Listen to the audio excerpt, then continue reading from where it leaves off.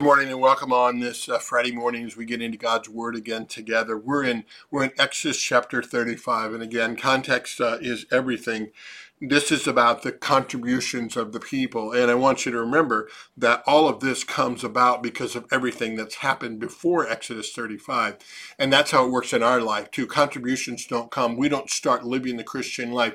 We don't start doing the Christian things, and then God comes to us because He sees how good we are, and hey, we deserve it, and hey, we're really looking for Him. No, God does all the work ahead of time. So this is after the Exodus. This is after the people had cried out to God, and God responded to them, and He brought them out of Egypt. He brought them out. It was a grace thing. They didn't do that themselves. He brought them out of Egypt with many, many gifts from the Egyptians. The Egyptians were so darn glad to see them go that they sent them away with jewels and ornamentation and all of that kind of stuff. Why was that? Well, God knew down the line that they were going to need that. He wanted to bless them, and it gave them an opportunity to say thanks to God with their lives. God had provided them with food and water.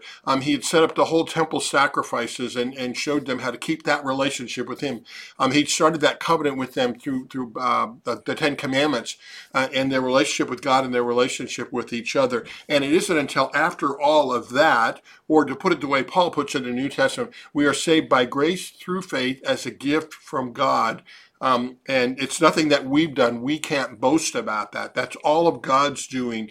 And then, but we are God's workmanship. This is Ephesians 2:8-10. We are God's workmanship created in Christ Jesus to do good works.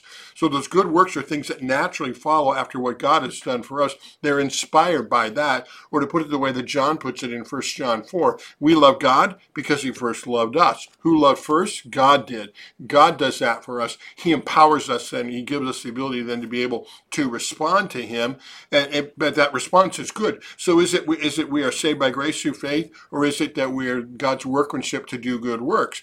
And that's the wrong question, because it's both of those. The good works should follow. Jesus said, "You will know a tree by its fruit." That tree starts out with the root. That tree is nourished and fed through that. That tree grows up, and then come the fruits of that. Then come the works and the fruits that come out. And the same is true for us as God's Christian people. God comes first, and then we are to respond. And both of those are necessary. That's why James would say in the New Testament, if there's no works there, I wonder if there's any faith there. And in fact, he even goes so far as to say, faith without those works is dead. It's not really faith. It's a oxymoron. It doesn't match up. So here's the example here in the Old Testament. God has done all of these things, and now God reminds them in chapter 35. He says, first of all, you've got to keep that relationship with me. And one of the ways that you do that is you observe Sabbath. You've got to observe Sabbath. You've got to set that day aside. You've got to come and worship me on a regular basis, because if you don't, you will forget about that and you will go off on your own. And we've read enough so far in Genesis and Exodus of what happens with mankind when they go off on their own. Think of the flood. Think of the, just not too long ago in Exodus, of the golden calf. When they lost that sense of who they were in God, then we go off in all kinds of directions, and we see that happen yet today.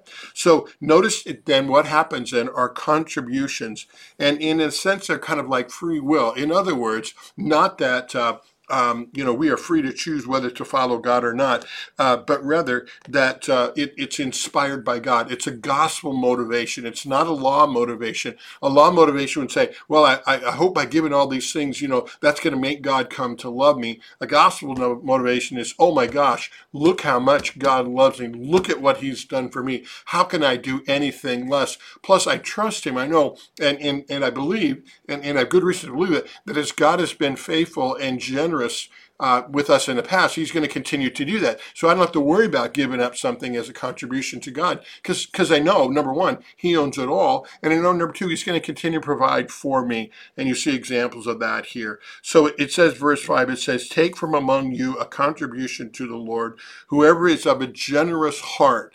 And where does that generous heart come from? It's from seeing the generousness of God. Think of a couple chapters back just this last chapter. The Lord is merciful merciful and gracious, slow to anger, abounding in steadfast love. He's forgiven thousands of those who have sinned. And so think of the generousness of God. That's what inspires our generousness. And you see that in the contributions by the people, not only money, but also gifts that they would need to build up the sanctuary. Also the gifts that they have, their craftsmanship, that's brought up in verse 10.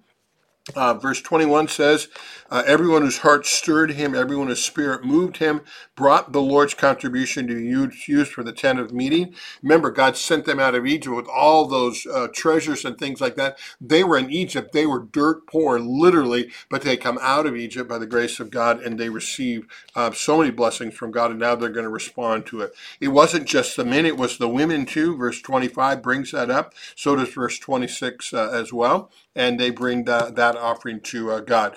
And then those who have that special gift from God, verse 30 on to the end, he mentions two of them there, Bezalel and also Oholiab.